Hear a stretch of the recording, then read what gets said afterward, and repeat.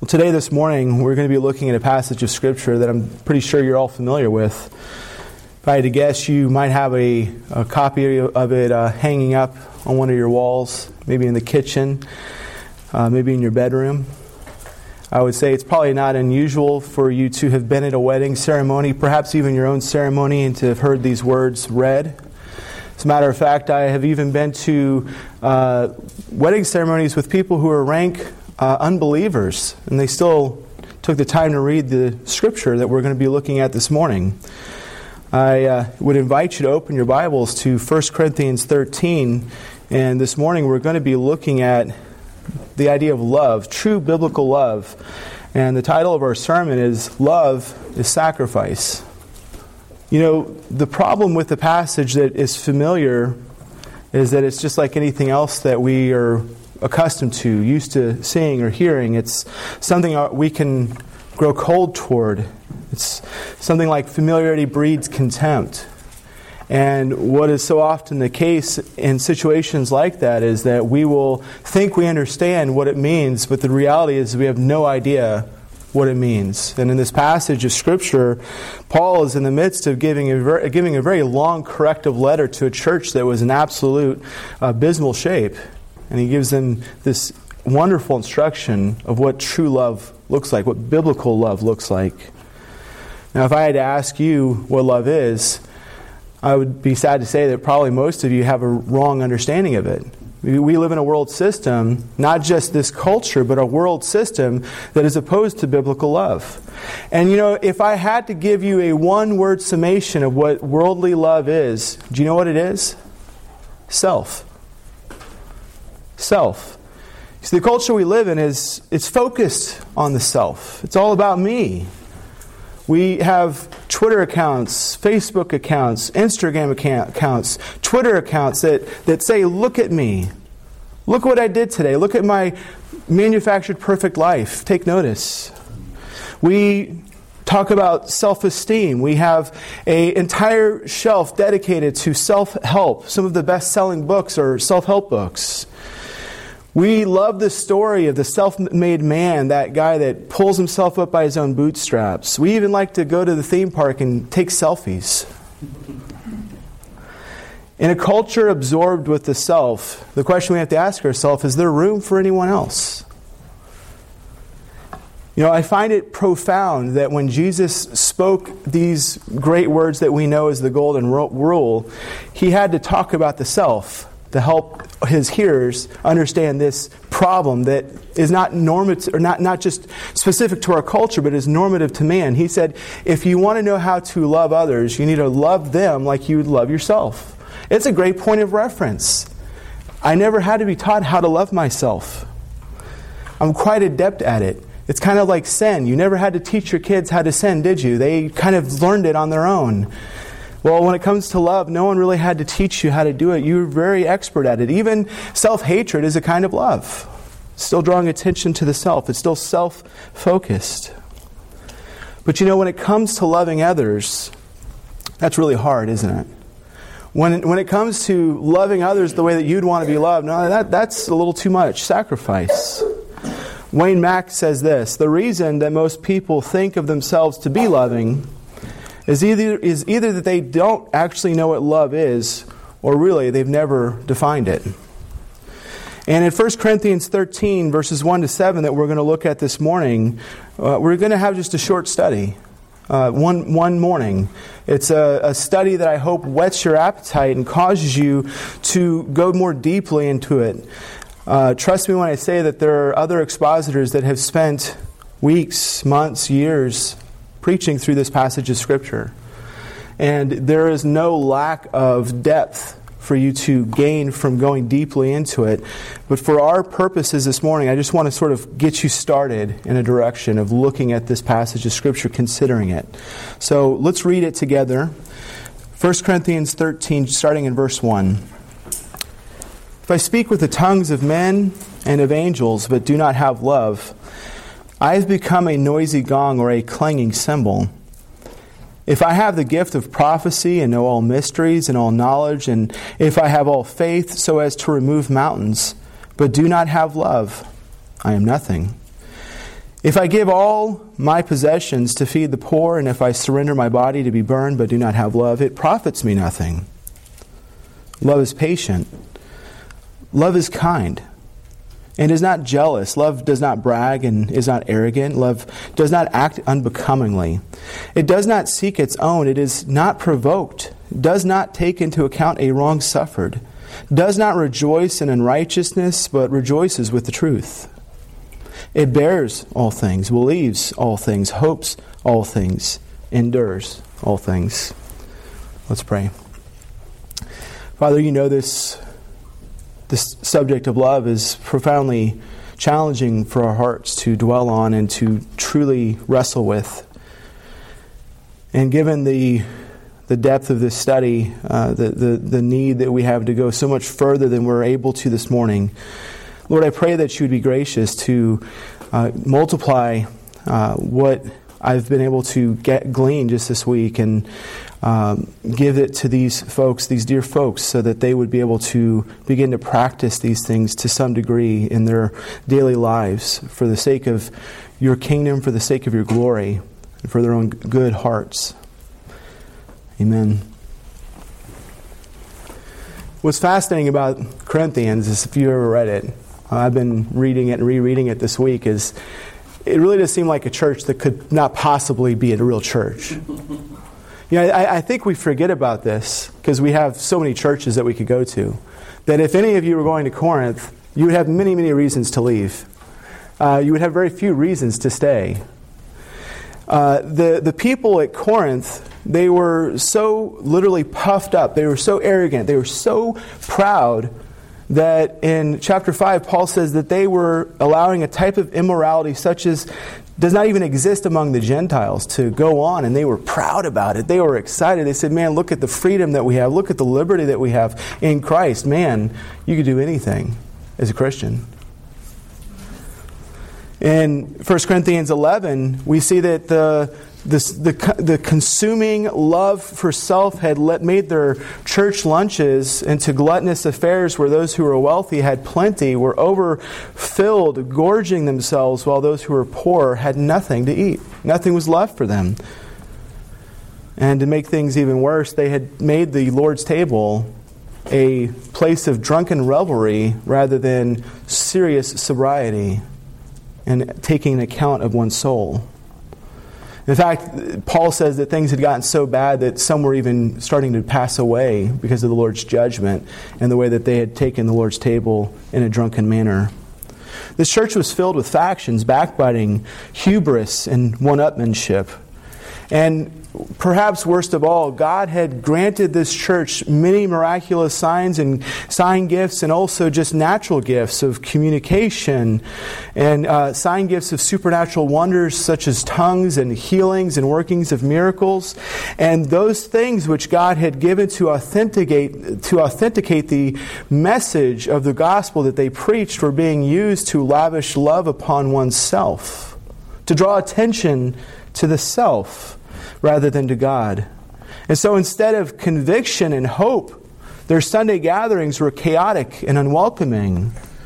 Is it any wonder why when Paul writes this letter, we find this familiar exclamation continually?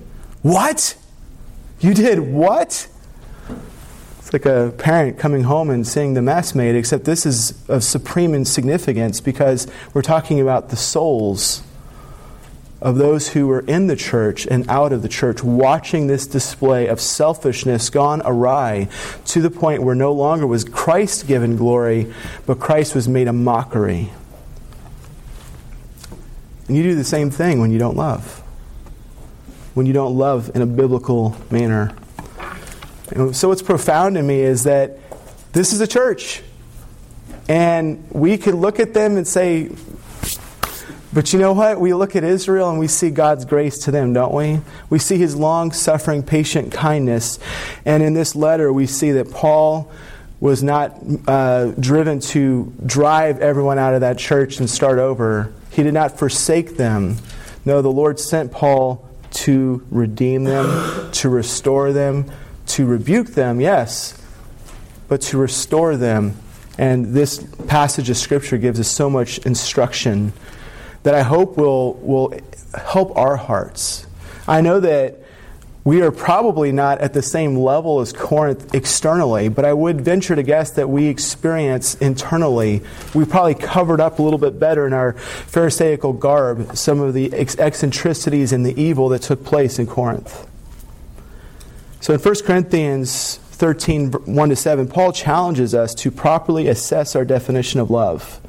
Love can only be one of two things. It can only be self-focused and secular, or self-sacrificial and sanctifying. So now we are left to ask this question: is my love useful or useless? So the first 3 verses we're going to go through very quickly. Paul gives an example of a kind of love that's absolutely useless, and he uses this over-the-top hyperbolic language to give these illustrations to prove that love is no value, or excuse me, the great miraculous works have no value if done without love. The first verse we see that he speaks of being able to perfectly speak every tongue that could be given by the Holy Spirit, even to have the ability to go to heaven itself and to perfectly converse in the language of heaven and then bring it back to earth. We're talking about a type of supernatural eloquence that would allow you to go to any place in all of the world, perfectly speak, be perfectly understood, and perfectly understand them, so that the glory of Christ could be known wherever you go, and that as you went forward, there would be absolute clarity. Sounds like a wonderful gift, and in fact, it's a gift that was present in that church to some degree. People could come in from anywhere, hear the gospel proclaimed in their native language, and be cut to the heart. But soon that message would be dulled, because as they were hearing, they would then see what was happening among the people. They would see the revelry, they would see the drunkenness, they would see the argument, they would see all of the worldliness, the secular aspects of this life in the church, and they would question the validity of the message because the messenger was a mess. So Paul says when it comes to having even perfect eloquence, it's without love, like a noisy gong. The idea we have here is, if you've ever been to a rock concert, or maybe you listen to an old Led Zeppelin album, there's a drummer, John Bonham. He, excellent drummer. And at the end of every song, for the big crescendo, he'd hit his huge gong. He had this 26-inch Wuhan gong that would just go whoa at the end of a song, and it wouldn't stop resonating for 3 minutes. It's great for ending a rock song, but it's not a great way to be clear in your speech, is it? The idea here is that if you had perfect eloquence, but you were delivering your message without love, it would just sound like someone going around at the same time, hitting a pot the whole time that you were talking. It's not going to be heard. And it's actually going to be really irritating to listen to. That's the idea. Without love, there could be no clarity. In the second verse, we see that if I have the gift of prophecy, if I know all mysteries, I have all knowledge, and if I have all faith so as to remove mountains but do not have love, I am nothing. And this is extreme. We're talking about a world-class intellect. Forget TED Talks. This guy, he is so eloquent that people would come from miles to hear him speak. And a faith. Not just enough faith to cast the mountains into the sea, but of faith to actually remove a mountain, to make it cease to exist. Who's ever seen such faith? If that were possible but was all done without love, if this man came in speaking this great message but only to boast about his own goodness, it would not cause anyone to hear the glory of God, would it? Remember this, knowledge puffs up. And without love, that's all we're going to be, is puffed up. If you had this, the faith of a mustard seed, but did not have love, you still don't have anything useful for the kingdom of God. In the third verse, he says, if I were to give all of my possessions to feed the poor, and if I surrendered my body to be burned and do not have love, it profits me nothing. And here obviously we would think about Ananias and Sapphira, who they made an offering of their real estate, but they kept back some for themselves, and they lied about it and were struck dead. We would think about those Pharisees who were concerned about tithing on their cumin, and who would have a band precede them so that when they came to bring their offering at the temple, everyone would notice, everyone would see it and hear it and say, my goodness, is not that man generous? And even in the world we live in today, we know many people who are very wealthy, Warren Buffett being one, who love to give. They have charities where they give a significant portion of their wealth away. And with people like Warren Buffett, they even look at it as one way not only to have a tax write-off, but perhaps to get a little bit of prestige, a little bit of favor, perhaps even in the eyes of the Almighty, a little bit of grace. But the reality is that when we come in and we do all of this giving with an attitude of, look at me, we start a charity, we start a trust, and we make sure our name is on there. We make sure that the check is really big and there's a really good photo op so that everyone can see it. Ultimately, that giving may have worldly value. It may gain the praise of man, but its value ends there. It's here. That's the sufficiency of it. It has eternal value of zero. So that's the useless love that Paul is showing us. But now he wants us to turn our attention with this really just outstanding series of examples of what useful love looks like as opposed to this useless sort. And obviously there's many points here. As a matter of fact, there's 15 aspects of love. And if I were to go through all 15, we would be here probably till 1. So I'm going to have to go through them a little bit faster, but I'm going to slow down on a few of them. And I really want to just encourage you to try to listen. There's going to be a lot of material, a lot of information, and I might sound like a fire hose, but try to take it in as much as you can. So let's look at the first aspect of love. A useful love is patient and it's kind. Here he says, love is patient, love is kind. And the idea of patient literally means to suffer long.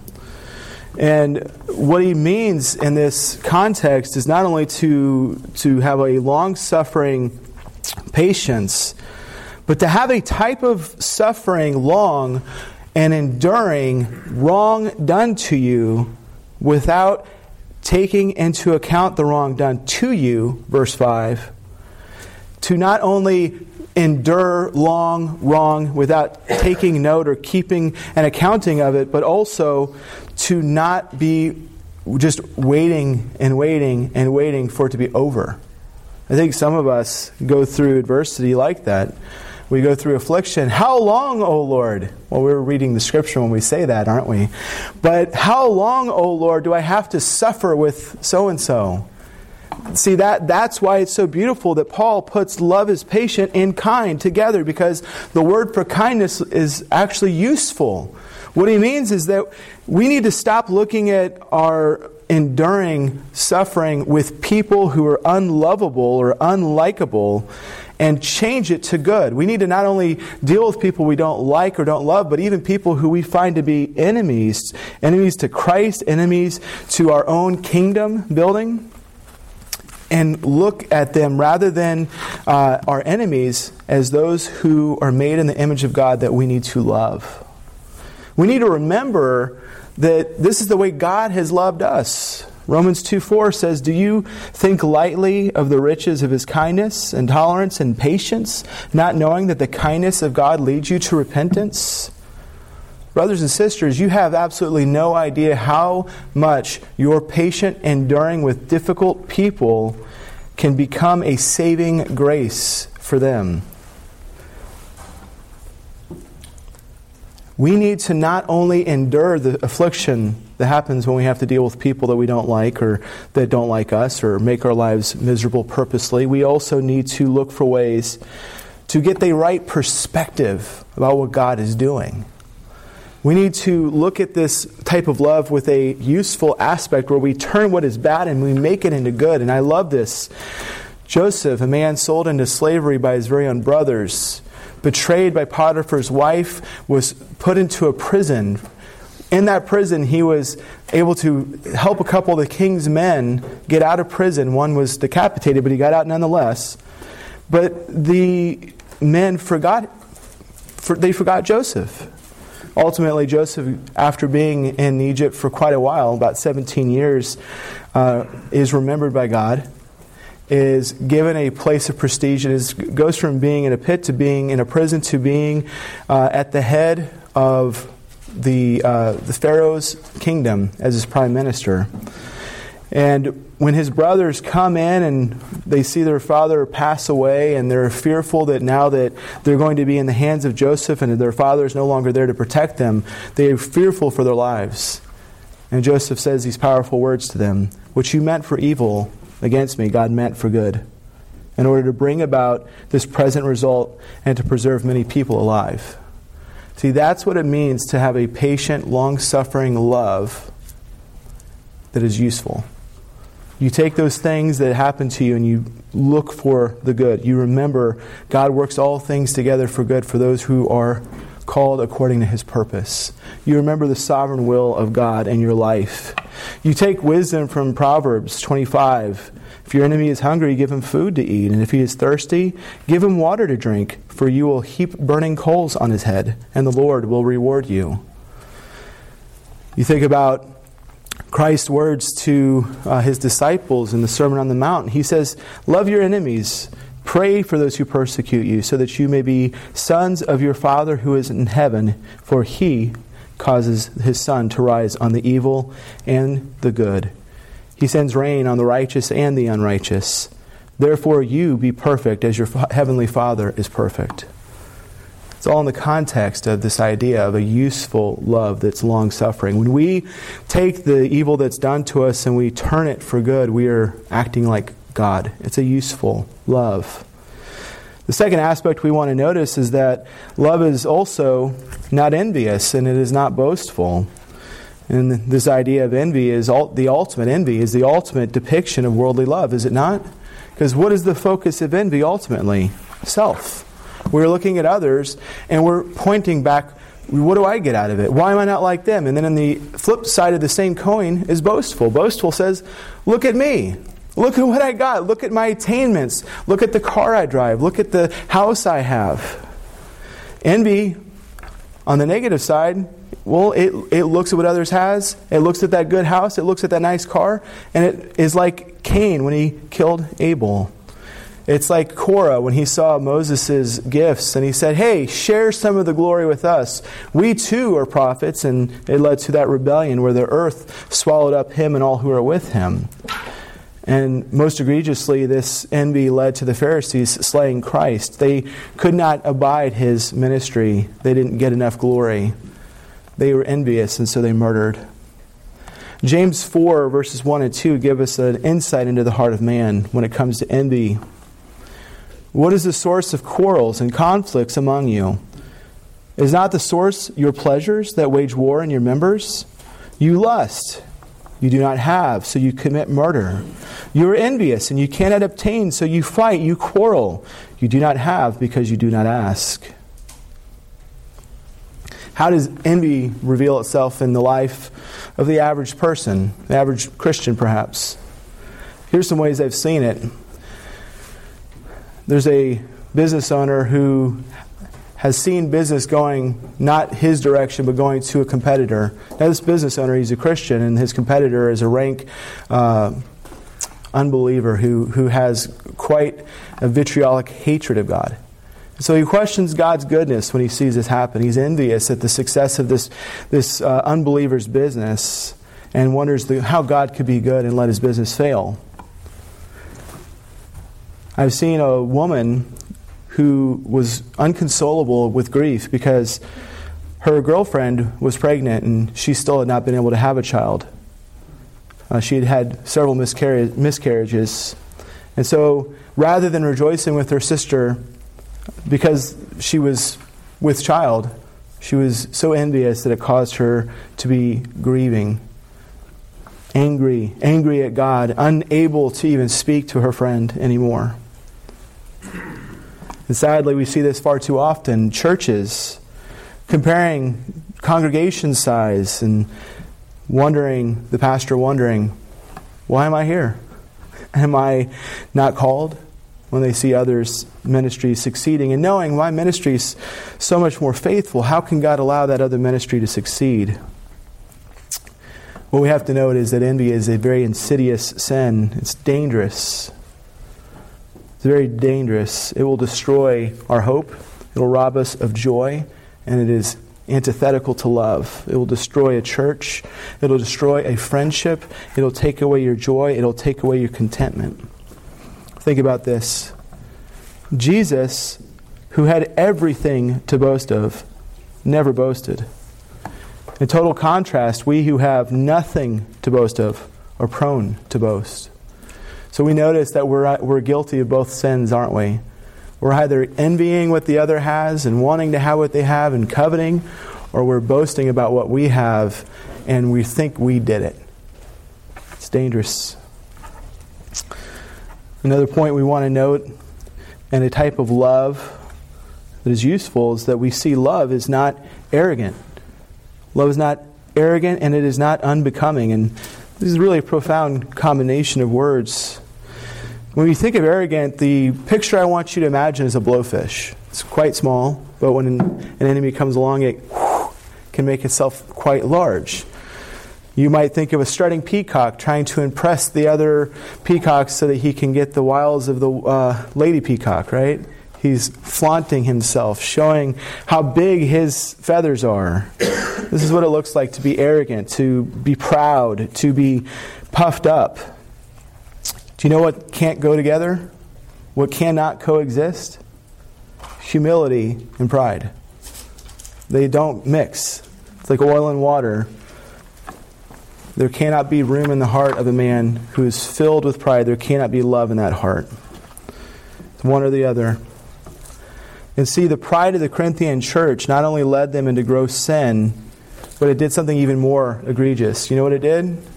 It communicated to their fellow Corinthians that the gospel was not necessary. See, when they got together and they had these love feasts, there were drunken revelries. When they got together and they had supper and they were fighting over who got to have the most food. When they got together on Sunday morning and there was a show of destructive spiritual excess, the people did not see God's glory on display, but they did see the prideful hearts of each one of those Corinthian Christians quite clearly. And what is communicated to a world when we say, I belong to Christ, but everything in our lives demonstrates I'm consumed with myself, is that Christ is not necessary. The problem with our pride and boasting is that it robs God of His glory. We need to think about it like that. Pride is a sin. We know it's the root probably of the original sin. It's the sin that led to Satan trying to have the position of God and trying to overthrow His kingdom. It's the sin that caused Adam and Eve to eat not only of the fruit, but to blame one another when confronted. And it's the same sin that we have when we boast about ourselves and when we envy others. And it's really an underlying predicament of all things. But here's the other aspect to a sin that is puffed up, a love that is puffed up. Or excuse me, we are failing to love when we are puffed up. Love doesn't act unbecomingly, and I think that this aspect of what love does not do is something we can miss because we don't really know what it means. Love doesn't act unbecomingly. Okay, I'm dressed, I'm wearing a suit this morning. Does that count? Am I acting becomingly? I'm presentable? The idea here is, in fact, that of showing preference. And I think this is something we really miss. We, if we were to look and kind of put our fingers to the pulse, the heartbeat of the church, and say, what is the source of divisions in your church? Well, it's pride. And how is pride most manifested in churches, in my opinion? Maybe you've seen this. It usually comes down to preference issues. It's not the black and white issues that we have problems with one another, is it? It's really what's in between. It's those conviction things, those preference issues. Are you vegetarian? That's fine, you can be. Do you eat meat? These are some things that Paul had to deal with when he wrote to the Romans. In chapter 15, he was talking to a church that was a hodgepodge of cultures. And for some of the people, they couldn't eat meat because they knew that the meat at the local market had been sacrificed to an idol. And they knew that I can't eat it. I'm not going to, so I'd rather just be like Daniel, I'm going to eat vegetables, and that's fine. But there are others that they loved that meat. I mean, they didn't care what kind of meat it was. They didn't care what it had been worshipped or sacrificed to, and they knew that in their hearts it was totally clean for them to consume it. And Paul even told them, if you eat it, do it. But don't go after your brother and say, hey man, I'm eating whatever I want and you can too. It's kind of like the conversation about alcohol. You could be a teetotaler and have an argument for it and a conviction to follow it. But if you don't, and you go around to everyone saying, listen, you're not really free. You don't understand liberty, brother. You need to come together with me, and we're going to go have a good drink and have a good conversation. We're going to talk about God. Spurgeon, he smoked cigars. He liked a good port. Let's do it. And what you're doing, honestly, is loving yourself. You're not preferring your brother. You're forgetting the word that Paul gave in Romans 15. You who are strong ought to bear with the weaknesses of those who are without strength, and not just please yourself. You should think about your neighbor and his edification. It's interesting. I find this true for myself. Maybe it's just me, but when I find people have preference issues that I find to be weak, I can be a little bit frustrated with them. And honestly, I'm not loving them at that point, am I? I'm loving myself. So what this means is that we need to do all that we can, not only for our brother to show deference and preference for them and bear with them, but there's another aspect to this that's very significant. When we go into our culture, we need to abide by what the Scripture says, but wherever it's possible, do whatever we can to share Christ regardless of the circumstances. And this is, again, being kind of like Paul. In 1 Corinthians 9:22, he said, to the weak I became weak, that I might win the weak. I have become all things to all men, so that I may by all means save some. And I think the greatest example of this is Hudson Taylor. He was a missionary in the 19th century that went to China. He kind of originated the overseas mission trip. He went there for life. And when he got there, China is a very different place. They don't just speak another language. They have a completely different culture to what he was used to. They didn't use forks and knives. They used chopsticks. So he used chopsticks. He got quite adept at it. In England, he wore a suit. When he got to China, they had a totally different type of garb. So he adopted their dress. One of the things that's really profound is that in this era, there was a particular haircut every man was required to have called a Manchu, where he had to shave the top of his head in the front and could have a ponytail. And the reason he shaved his head was to show abasement to the king of China, and the reason he had a ponytail was so that if he was in any way discourteous to the king, he could pull him by the hair. So it was this haircut was saying, I relinquish all my individualism and am willing to submit to the king. And so Hudson Taylor got that haircut. That's pretty radical. But that's not the only thing. In England, when he walked around with his wife, they'd walk arm in arm. But in China, that wasn't the practice. She had to be behind him a few steps.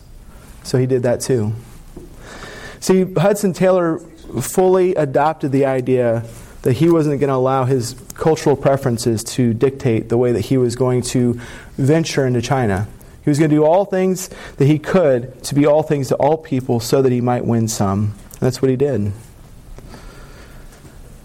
Another aspect of a love that is useful is that it is not self-seeking. And if I had to tell you which one of these I think is probably the most significant for us, I would say it's this one. And the reason that is because the antidote to useless, selfish, self-focused love is to not be self-seeking, but to be self-sacrificial, which happens to be the title of our sermon this morning. The antidote to self-love is self-sacrifice. Think about that. If we have a love that is sacrificial, we will proactively seek the good of others, not our own. If we look out not only for our own interest, but the interest of others, we are being like Christ, who came to this earth, took on the form of a man, divested himself of all of his gifts and powers, and was humble even to the point of dying on a cross. When we take up a self-sacrificial attitude in the way that we love others, we are the most like Christ at that moment. Here's a story that illustrates this. A farmer grew rice in a field high up on a mountain, and every day he would pump water from a pond lower in the valley to his property to water the paddies. Once he got done watering the paddies, he would come home and find that all the water was gone. He went and he searched to examine to see, was it some leak in the dike? Was there some inadequacy of the drainage? And as he was searching and looking, he looked down the field and saw his neighbor's field was quite well watered, and it hadn't been prior to his leaving. So the next day he went out and he pumped again, watered his field as so he thought. And he came home and saw that there was no water in his field. And so he investigated again, and he saw his neighbor's field was full of water. And what he realized is his neighbor had opened up the dike and was taking all the water and watering his own field with none of the work. How would you respond?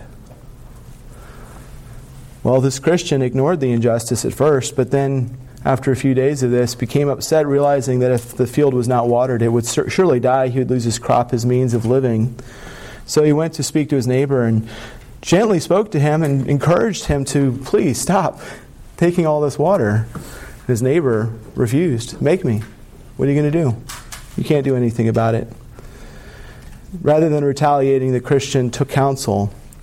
He went to the Lord, he went to the Word, and he went to his friends. And this is the counsel that they gave him. Start every day by first watering your neighbor's field. Then water your field. So he did this. Did it for a few days. And after about a week or so, his neighbor was so affected by this that he came and asked him, why are you doing this? Why are you watering my field and your own field? It takes so much more labor. Why would you do this? Why didn't you retaliate or do something harmful to me? The man explained it was because he was a follower of Jesus Christ, and a door was opened for them to begin to speak, and eventually that neighbor came to faith in Christ, and that was his story of salvation.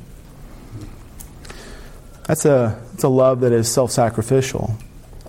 I think that's easy for us to look at that story and say, yeah, that makes sense. Look at your own life. Are there ways for you to show sacrifice, self-sacrifice, far easier ways to show self-sacrifice that would be of a saving nature for those who are enemies?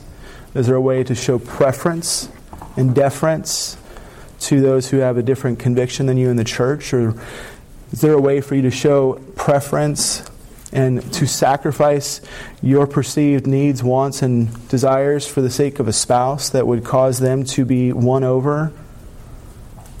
I think often when we have a difficulty with a spouse, we are more prone to do our second aspect of love, which is to be easily angered. Now, love is not easily angered, but what we often find ourselves doing when we don't get what we want, when our kingdom is slain, and we don't get the thing that we think we deserve, is to literally, as this word indicates, fly off the handle. The idea is that of taking an axe, cutting down a tree, and all of a sudden that axe goes flying the other direction, and hopefully nobody gets hurt. Often that's the way anger looks for us. We are fine, and then all of a sudden something about our wants and desires is taken away, and there's an explosion. A person focused on love does not become easily provoked. A person that's focused on love has a long fuse. But you know what shortens the fuse? You know what leads to anger? A hard heart. An unrepentant heart. John MacArthur says this, and it's a good quote. It does no good to protest. I lose my temper a lot. But it's all over just a short bit. So is a nuclear bomb. And a great deal of damage can be done in a short amount of time. I don't know about you. I have things that I've said to my kids I regret. And I have things that my dad had said to me I still remember. There was in a fit of anger, an explosive conversation took place, and I still remember those words, even though he came afterward and said he was sorry. There's a great amount of damage that can happen just like that. Love is not easily angered. We must ask ourselves, how many of the things that bother us bother God? This is actually kind of a good way to look at what meekness is. I think it's a word we often miss. We think meekness is the same thing as humility. Maybe we think it's the same thing as weakness if we really misunderstood it. Meekness means to not seek your own cause.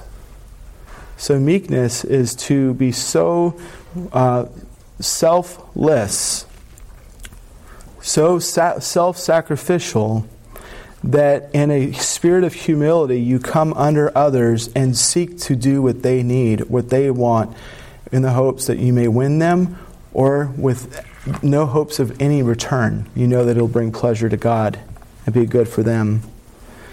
But when we are easily angered, it is an indication that you need to take note of your heart. There is something in your heart that has held on to the things of this world and the kingdom that you have created, that is saying, I have a right, it is mine to have, and nothing will void it. And when you have anger, explosive anger especially, come to the forefront, that is an indicator. It's like the canary in the coal mine. It is an indicator of where your heart truly is, and you need to stop. Not only repent, but you need to do heart surgery. Pray for the Spirit to guide you in recognizing, what is this thing? What is the underlying issue? What is it that I think is significant enough that is worthy of this type of explosive anger? Now, don't get me wrong. There is a place for anger, but we're to be angry and not sin. And the way that we know we're being angry without being sinful is when we're taking up the righteous cause of God. But even when we do that, it will never lead us to an anger that is explosive and fiery. I think the best way that I've seen this demonstrated is in the way that a parent disciplines, admonishes, and instructs a child. Anytime you as a parent are teaching your child and you're taking them to the Word of God and you're saying, this is the standard of God and this is how you have failed it, and you understand that your position is not that of the one who's been offended or grieved, but you are standing as a surrogate in the place of God who ultimately was grieved. And you take them to the Word, you explain what it means, and then you give them whatever that discipline may be. That admonishment and that encouragement, and then you take them in your arms and you love them and you teach them the gospel again and you send them out, and then that entire exchange was no anger. That's what it looks like to have a loving, not easily provoked anger. But every time and any time you find yourself getting an angry edge with your child, you are failing. You're forgetting your position. You're putting yourself in the place of God. And you are doing lasting damage to your children.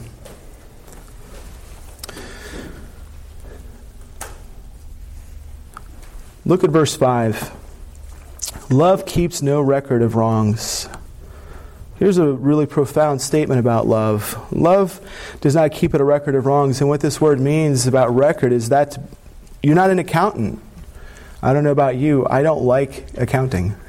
But when it comes to the wrongs done against me, we have a pretty easy way about that, don't we? No one had to send me to business school to teach me how to do the books. I didn't have to get QuickBooks for the wrongs done to me. I can remember the way I've been grieved and sinned against quite easily. But to keep a record of wrongs is not only dangerous, it is a fool's errand, because you know what you're doing? You're placing yourself in the position of God at that point. You're forgetting that your record of wrongs has been accounted as righteousness because Christ Jesus took upon Himself on the cross every wrong you've ever done and ever will do against Him. And when you have a brother or sister in Christ, a friend, a relative, a sibling, a child who wrongs you, and you cannot forgive them, you cannot forget what they've done, you're like that wicked servant who was forgiven the unpayable debt, went to the king. He had pled his case. And the figure there in Matthew 18 is of an astronomical number. It's like I went to you and I said, listen, you owe me $1 bazillion and I want it now. If you don't pay me $1 bazillion, you're going to go to prison forever until it's all worked off. That's the idea. It's a number that it doesn't even make sense. It's a nonsensical, huge number that this man owed the king. The king is going to send the man to prison, send his family to prison, and there's going to be a great grave consequence. And the man falls to his knees, cries out, "Forgive me the debt, I'll pay it all back, I promise." And instead of requiring the payment and instead of sending this man to prison, the king forgave the entire debt and let him go. That same day, the man was walking through the streets, reckoning his own accounts, looking for his own debtors. Found a man who owed him 100 denarii, 6 months' wages. "Now! I need it now! Give it to me!" Man didn't have it with him. He put him in prison. When the king found out about that, that man was a wicked servant, wasn't he? He had not understood the lavish forgiveness that he had received, and he, in turn, was thrown in prison. His debt that had been forgiven was remembered, recalled, and exacted. Thank goodness God doesn't do that to us when we don't forgive others. But I'll tell you this, if you walk around with the bitterness of heart that says, "I'm going to keep a record of the wrong that's done to me and I'm not going to forget," I would seriously question your salvation. I would ask you to seriously examine your heart. Because when you hold on to debt like that, you're saying, "Listen, God can forgive me, but nobody can forgive me." Or I can't forgive anybody, I can't forgive anyone. The debt they owe me is too much. Bitterness is like a cancer to the soul. It will destroy every relationship we have. And as it metastasizes in our soul, it will cause us to become inward focused and untrusting, unloving, and hateful toward all other comers. And this is a thing to note. Often one of the reasons we struggle to forgive is because we are afraid that if we do forgive, if it's too light of a forgiveness, the person that sinned against us is just going to take advantage of us again. There's some reality to that. But what is the kind of love God calls us to? Well, the kind of love God calls us to is to remember that God is the avenger. God is the one that we're going to entrust ourselves to again and again. Every time something painful happens to you, every time something sinful is done against you, every time the cause of Christ is defamed, there's a willingness to entrust yourself. And don't get me wrong, it doesn't mean that Matthew 18 is excluded. You're still going to go to this friend, this brother, this sister. And if love can't cover the sin that was done against you, if you're not able to bear under the weight of the bitterness that may be stirred up in you, you are to go to that friend or that brother, that sister, that spouse, and to seek to be reconciled. And if they don't hear you, you're to take a friend and you're to take it to the church. Absolutely. But not every relationship do we have is that possible, such as in our workplace. Maybe we can go to a supervisor, but still, there's going to be injustice done to us. And I think again about the culture that Paul and the people were living in Rome, where they were constantly being hounded and pursued. It's not like they could go to Caesar and say, "Hey, Caesar, why are you persecuting me? I want to bring my case against you. You need to stop." No, they were enduring. And they endured. And they endured. And the gospel went forth. Whenever it's possible for you to allow love to cover, do it. Whenever it's possible for you to continually forgive, do it. Because when you do it, you're being like Jesus. Listen to this. 1 Peter 2:23, while being reviled, Christ did not revile in return. This is talking about the crucifixion. While he was on the cross and people were mocking him and making fun of him, making all kinds of foolish remarks and scathing remarks about him. "Hey, if you are Elijah, come down." While he was suffering, he uttered no threats, but he kept entrusting himself to him who judges righteously. He kept entrusting himself to his Father. Look at our next point, verse 6. Love does not rejoice in unrighteousness, but rejoices in the truth. This again is one of those things where we see a put on principle. It's two sides of one coin. Love does not delight in evil, but loves truth. And this idea of not delighting in evil, this thing that we need to put off, is we need to put off loving those things that the Bible calls wicked or evil. We need to not delight in unrighteousness. Simply put, we need to be careful what kind of media content we take into our home. I think of the way the world depicts love not only as being self-focused, but confusing love as being something like a feeling that is an excuse for doing all kinds of wicked deeds. And it has a true effect. It's not just a subjective thought.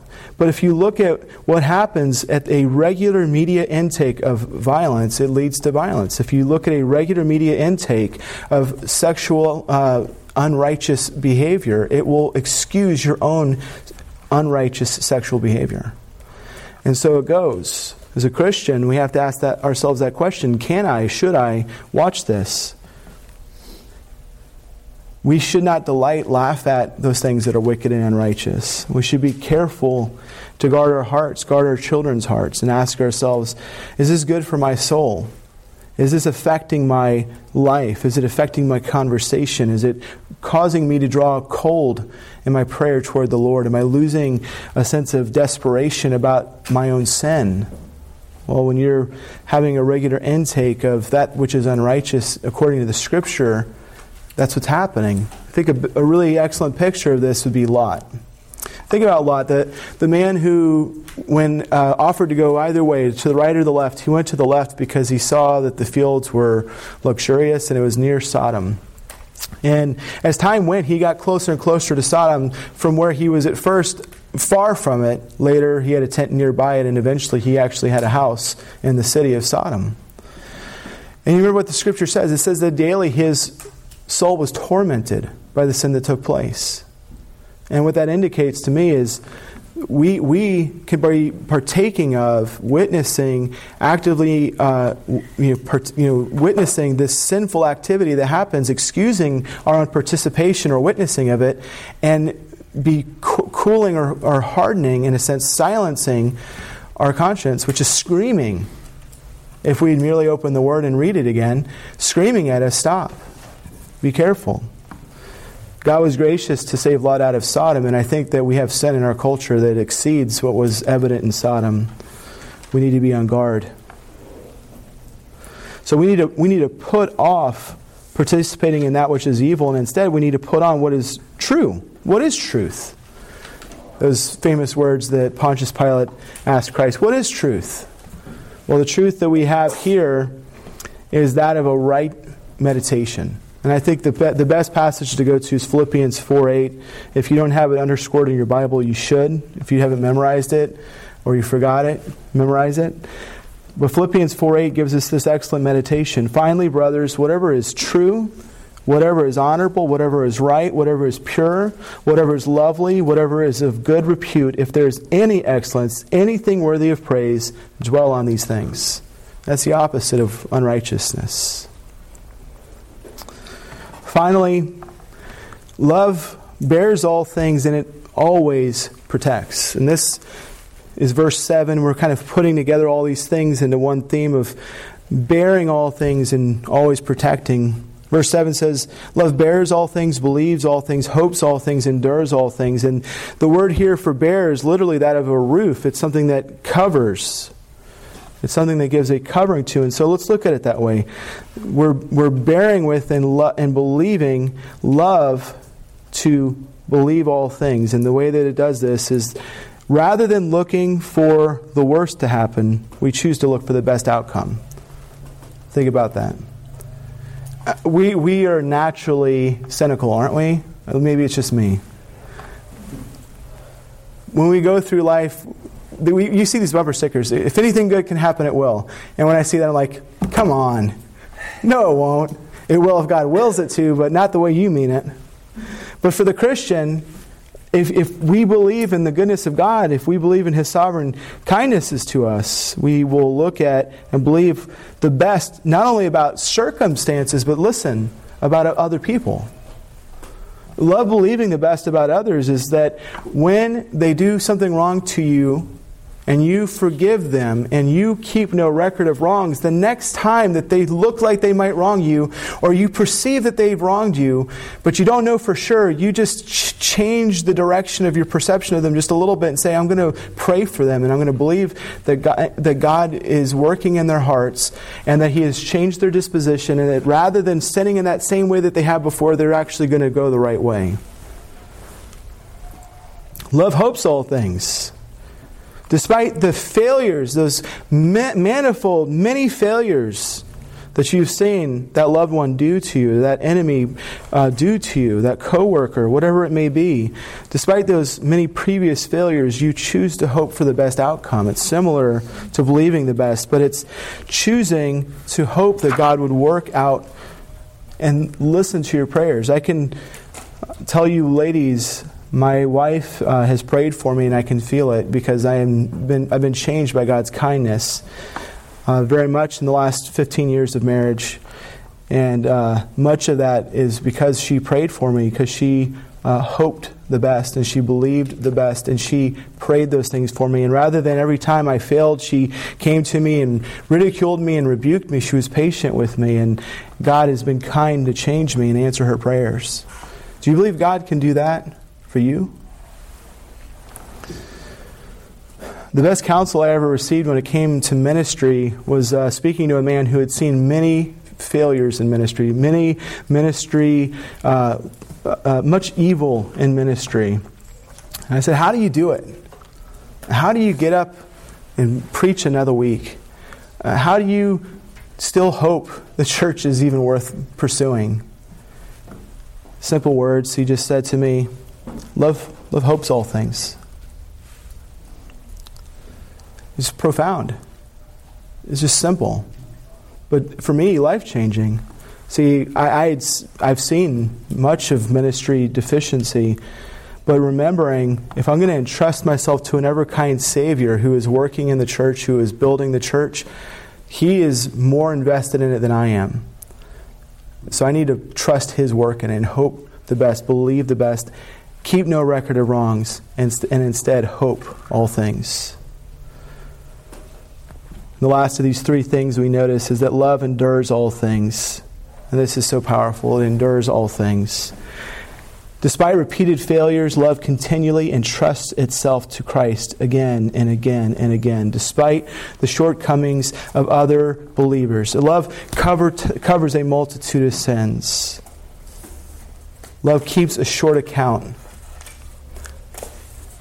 Love will pursue a brother for reconciliation, a sister, a friend, a child, a co-worker, a spouse. Love endures all these things, hopes all these things, believes all these things.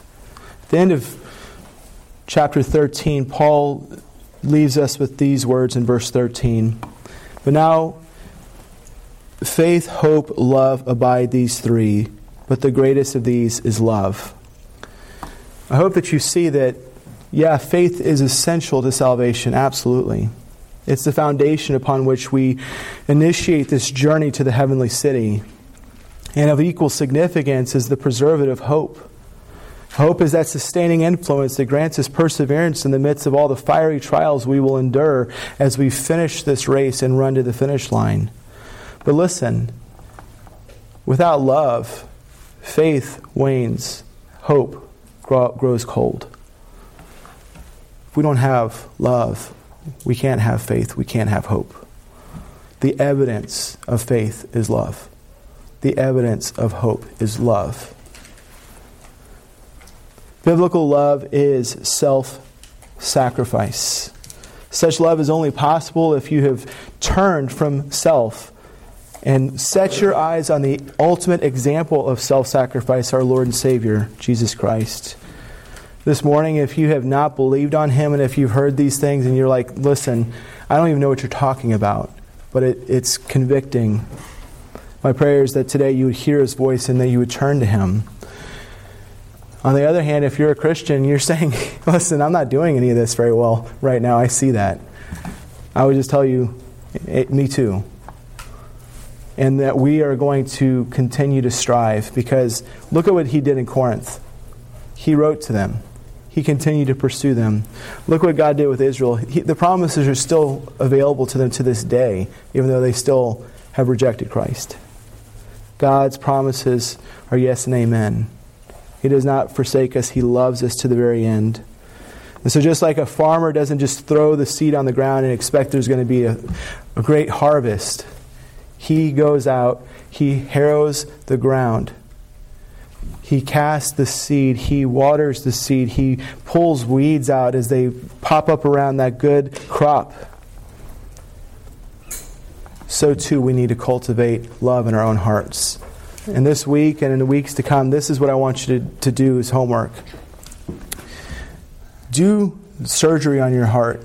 Open up 1 Corinthians 13, verses 4 to 7, and where you see the word love, or the preposition is or love does or it, insert your name. I'll just do it for myself. Jonathan is patient. Jonathan is kind, not jealous. Jonathan does not brag and is not arrogant. Jonathan does not act unbecomingly. He does not seek his own and is not easily provoked. Jonathan does not take account of a wrong suffered. Jonathan does not rejoice in the unrighteousness, but rejoices in the truth. Jonathan bears all things, believes all things, hopes all things, endures all things. And I can tell you absolutely no, I don't. Neither do you. What we need to do is pray that God would make this true of us. That we would do the heart surgery, that we would check those areas for the sake of our sanctification. All right, I'm doing well in this department this week, but man, I am failing here. It's not a bad thing to do. Do this surgery on your heart. As we close, listen to this. If you want to have a sanctified love that is sufficient to please God, give glory to God, and take all the glory away from you, commit yourself to self-sacrifice. Self-sacrifice is patient. Self-sacrifice is kind. Self-sacrifice is not jealous. Self-sacrifice does not brag. Self-sacrifice is not arrogant. Self-sacrifice does not act unbecomingly. Self-sacrifice does not seek its own. Self-sacrifice is not provoked. Self-sacrifice does not take into account a wrong suffered. Self-sacrifice does not rejoice in unrighteousness, but rejoices with the truth. Self-sacrifice bears all things. Self-sacrifice believes all things. Self-sacrifice hopes all things. Self-sacrifice endures all things. That's love. Let's pray. Father, thank you that you don't leave us to our own devices, and you love us. You're patient with us. You're long-suffering with us. And that you are ultimately consumed with seeing us become like Christ. Thank you that you have taught us the way to be more like Jesus. Thank you that we have His example. And I pray for our church that we would be a church that's filled with love, because we willingly, joyfully, regularly choose to sacrifice self for the cause of Christ, to sacrifice our own thoughts of wants, needs, desires, preferences for the sake of the kingdom of Christ and its manifestation in this body and in this town. And we pray, Father, in our family lives that we would put to death those things that we consider to be unapproachable necessities for peace in the home. Lord, you know our hearts. I pray that you would help us to harrow the ground, to do the work, to be participants in your effort of sanctifying us through your word, through this truth. May we love as you have loved us. Amen.